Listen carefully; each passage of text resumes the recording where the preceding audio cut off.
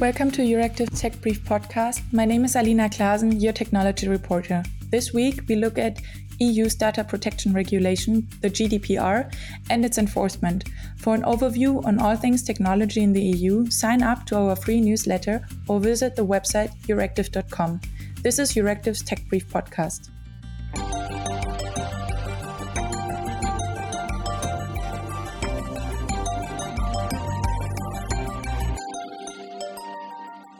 Today, I'm joined by Raffaele Zallone. He is the founding and managing partner of Studio Legale Zallone in Milano, Italy, and specialized in data privacy law, IT contracts, e-commerce and internet law and regulation. Previously, Mr. Zallone worked for IBM. Our second guest today is Thomas Duhr. He is vice president of the German Digital Economy Association, BVDW, and responsible for the areas of data, technology, politics, and international affairs. We are here to talk about the EU General Data Protection Regulation, GDPR, and its enforcement before we have a look at the automotive industry and Germany as an example to discuss the recent adoption by the German Federal Cabinet of the new National Data Strategy. The EU General Data Protection Regulation came into effect in 2018 and prohibits the processing of sensitive personal data, including the political opinions, sexual orientation, and religious beliefs. The regulation also aims to entitle individuals to know which of their data is being used and for what purpose. So I would like to dive into that by asking Mr. Zallone, what is your general taking on the GDPR? And have you seen a change in Italy since it was put into effect 5 years ago? Well, first of all, good morning and thank you for inviting me. Answering your question is not very easy. In general, yes, I think that there is a wider perception of the importance of protecting personal data. Although this is true for certain companies, and I'm talking especially of the retail companies and the distribution areas. There are other areas where I am not sure that there is the same attention and the same perspective towards data privacy. And I have to say the automotive industry is one of them. It has never been touched by no data protection authority. No one has ever seen or trying to dwell into what they're doing with data that they collect about their customers. And it's one of those gray areas that still remains. So in general, I think that the attitude towards data protection has improved in Europe, definitely. In specific areas, I'm not sure that there is the same attention that I've seen in other areas. That I think it's my position at this point. And Mr. Duhr, why is a harmonization between the GDPR and e-privacy directive, for example, important? And how has the GDPR impacted Germany and the digital economy? Let me first say, well, I'm not a lawyer, so several of my comments that you may hear now may not be that accurate as Mr. Zallone's notions may be. But when we go back a little bit to the GDPR thing, the GDPR stuff has been quite an important development in the last decade. But nevertheless, we see that several of those things aren't harmonized as they should have been. When you take a deeper look at the digital economy, you can see that the GDPR as well as is not built for the whole approach in digital. For example, GDPR and the e-privacy regulation should have been and are supposed to complement each other, but unfortunately, we did not reach that goal, or the European Commission did not reach that goal. So the e-privacy regulation did not reach the goal. It did not come in effect, and this creates now more legal uncertainty as all have expected. So when you focus on the context in digital, in several, at least any European Union country, the national law is based on some principles that are coming from the privacy directives that had been negotiated in 2009.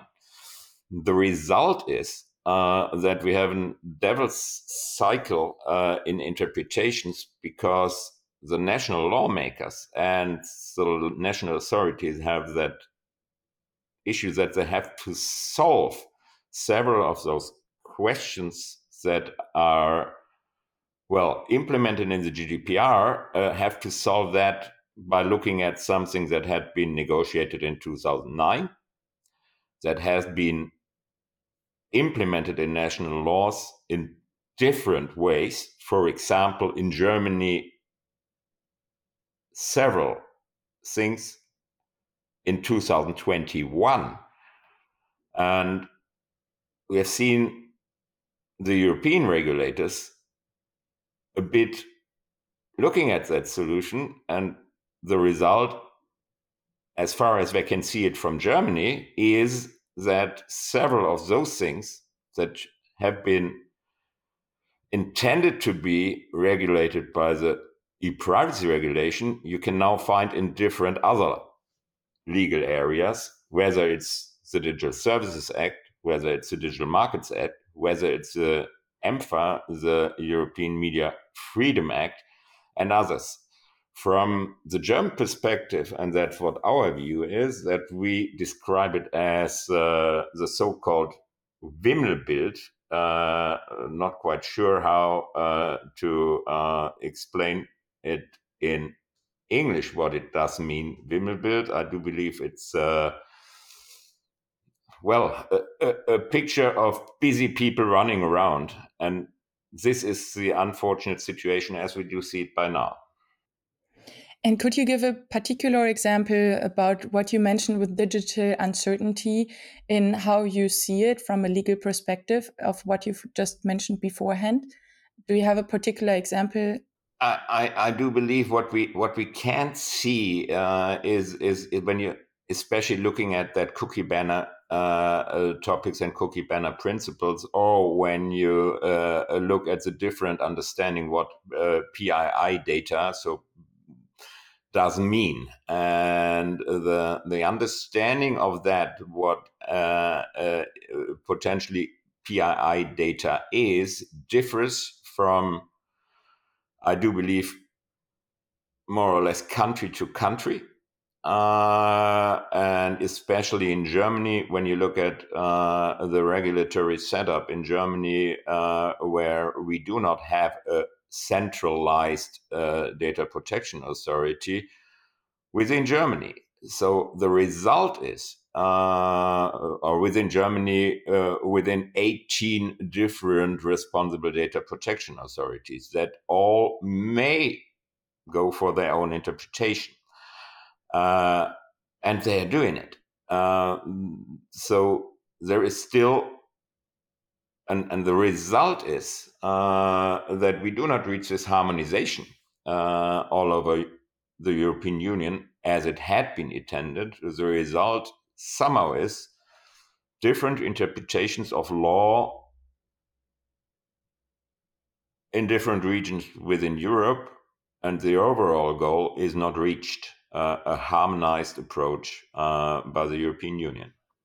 Well, thank you so much for the elaboration. Now, Mr. Zallone, would you agree with these challenges, and do you see additional challenges that you would like to highlight on the topic of the GDPR enforcement? Yes. First of all, I have to say, well, the opposite of as Thomas as Duhr has just said. I'm a lawyer, so I have a different perspective from this standpoint. But I tend to agree with what he said. It seems to me that the EU is doing a significant effort in trying to come to a regulation on something which is completely new and is going to basically change the world as we know it. Think about the artificial intelligence, for example, but is taking a piecemeal approach. And it reminds me of what has happened in the United States. The United States do not have a privacy law as such as we know it, okay? But they have 28 different laws which basically touch on privacy. Okay, so you have an approach which is completely, bits and pieces, if you want. The risk that we're running in Europe is about the same. Think about the AI regulation, the artificial intelligence regulation. There is already a part of regulation in the GDPR, you know, in the section that basically talk about, automatic processing, decisions, and things like that. And there is no real harmonization with the provision which are in the proposed artificial intelligence regulation. And the same is also for the Digital Services Act, and and all the digital part of the European regulation. So from my point of view, the risk that we are running is to have not only different approaches in different legislation, in different geographies, but also different approaches if one looks at the overall picture, because I'm not sure that who has been drafting all these laws has a general view. The British say you're looking at the tree and you're not seeing the forest. It seems to me that we are basically in the same situation. Every legislation takes a little piece of it, but the overall picture seems to be a little bit unclear. And I agree with Mr. Duhr on this. I think it may be a problem also because we are talking about markets that are still going to increase, still going to grow. If you think about the artificial intelligence, it's a market which is going to explode in the next 10 years. So it's very important to set rules which are easy to understand and are the same and applied in a consistent way all over Europe. Otherwise, it's going to be very difficult to regulate this new markets. And given the recent Mozilla study, which revealed that 25 major car brands violate consumer privacy dynamics, I was wondering if you could elaborate on the dynamics in the automotive industry in particular. There have been several industries which have been investigated by local authorities, banks, insurances, digital services, and retail.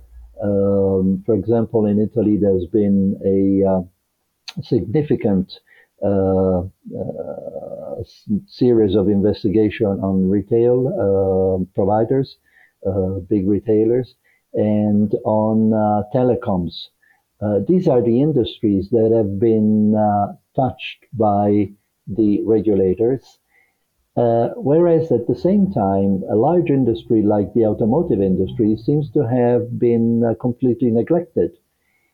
And I was thinking this morning, coming to work, how many years ago we started using navigators in our cars. And the navigators gives clear indications of a number of things because they tell us where we are, where we go. So everybody, or if you start analyzing the data, you will find out what are our preferences in terms of what shops we are going to, what movies or what shows we like, where are the restaurants, when we take vacation, all this sort of things. Now, all this data, where do they go? Who uses them? I have bought a car 3 years ago, I haven't seen any information about it. I haven't seen any bit of information. I've seen the usual stuff about, we are going to, since you're our customer, we are going to use your data because you're our customer. But where do this data go? It's something that it's absolutely forgotten. And no data protection authority seems to have focused on something of this kind. I've been studying quite a bit the evolution of the automotive industry and specifically specializing on automated cars, the cars of the future, the vehicles of the future, the one that will drive on their own. There's a number of issues on that point which have not been resolved at all. Now, fortunately for us, uh, although prediction in 2016, people said that the automated cars would be on the market since the beginning of the 20s. We are far away from there for one simple reason, uh, because the network today is not capable of handling all the data that will flow from automated cars to through the network to who knows whom. Okay, so since 5G is probably not strong enough and not stabilized enough, this has slowed down the introduction of automated cars. Otherwise, we would have had a tremendous problem from the privacy point of view because nobody has ever touched on this issue in no way, which is very, very strange from my point of view. There has been a document from the ethical point of view. In 2017, the German government had an ethical committee who reviewed a number of issues from the ethical point of view. But nobody has reviewed anything from the data protection point of view. And this is quite strange, actually. So I'm a bit concerned about this because it seems to be a free flight zone where nobody is entering and where everybody can do basically what they want. I may add, even if I am not a specialist on that automotive thing, I may add some thought on that. I do believe exactly that what Mr. Zallone describes, that the necessity of a mind shift or a change in the perception within lawmakers as well as those that have to deal with regulation in around that what digitalization does mean. Digitalization is around data and nothing else, and it's about data processing. And when you look at this automotive market sector, in the understanding in and around GDPR, a car is not any longer a car; it's a device. And we all have to understand that it is about a device. That's the first thing.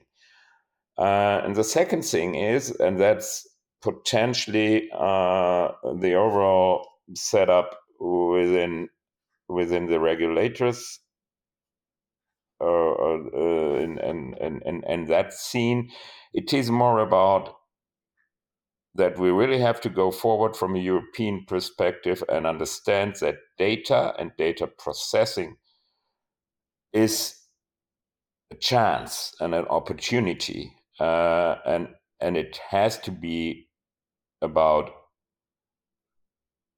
the future. We can see that in several of these laws that are under development, or where some people had tried to find regulations by emphasizing the risk-based approaches. Nevertheless, the historical setup is more about risk-avoiding approaches. And when you look at the future of Europe, it is more about understanding data and data processing being something that is a chance. Otherwise, it might not be the best result for the economic welfare of the European Union. Well, thank you. And since we are on the topic of data, I was wondering, Mr. Duhr, if you could also elaborate on your take on the German federal cabinet and its adoption of the new national data strategy and how it relates to the GDPR enforcement, or whether it even relates to the GDPR enforcement. Well, thanks for picking that up. Yes, fully agreed. Well, we are from our association's point of view, as well as our members' point of view, quite glad about a bit of renewed focus of the general of the German government on data and digitalization, and so that what's written in that so-called national data strategy, we are quite happy that this strategy focuses on the opportunity of using data for the upcoming transformation process. So it does seem that there is a mind shift already happening. Nevertheless, it is really important to bring that into action. And when I look at several of those other initiatives that you see and that we already had discussed, whether it's the European Media Freedom Act, whether it's the DSA, whether it's the DMA, whether it's the AI Act, whether it's the Data Governance Act, well, there are lots of acts I could mention here. It is really a heavy thing to harmonize it at all. But, and that's quite important overall, that we also have to reach the citizens as well, some may say the consumers, because it is quite right that the consumer has to be in the center of anything. So it's really about an educational approach that is quite necessary to really educate, inform the consumer and a European or the citizen about the usefulness of their data and the, well, surplus that might be the result of the usage of their data for their better living. And what we can see is that the national data strategy that had been tries to tackle that we have seen now in being well finalized by the German government, tackles that and tries to solve that interest of both perspectives. And we hope that we will have the power, and the German government will have the power to fulfill that, what it's written there. So there is still a chance, but we have to hurry up. If I can add one comment on what you just said. You said that you have to educate, and we have to educate consumer. I would add also that we have to educate manufacturers, because my experience is that there are some companies, there are some enterprises which have understood the importance of data, and they are leveraging this knowledge, and they are growing in a way which is by far much higher and more significant than others, simply because they can use data. And in my view, the use of data in a legal way, but in a productive way, it's something which is absolutely important, and not all industries understand this. This is quite clear to me, and I think that also industries have to understand exactly, the importance of data, because in many areas I've seen, lots of black holes, which are very concerning from an economical point of view.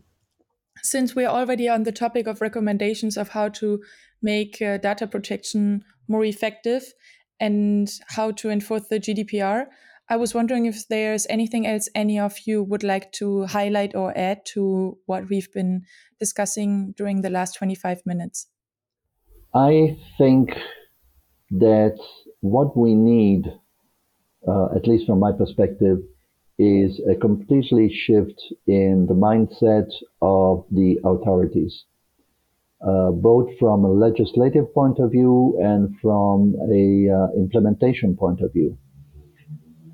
Presently, the authorities are acting as they were acting 25 years ago, and the world is completely different. The world of 2000 or 1995, when the first directive was introduced, and the world of today are completely different.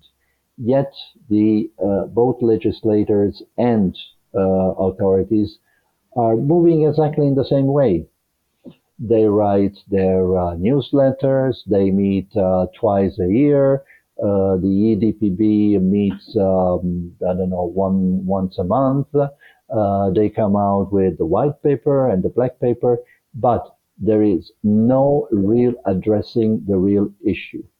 How data is used, what are the next steps, what are the next boundaries, what are the next areas which will be addressed, and where do they need to put their resources, and where do they need to understand the new markets and what is coming for new. I still see a traditional approach. We are regulators, we are the authorities. This is the law, and we will decide on what is the law.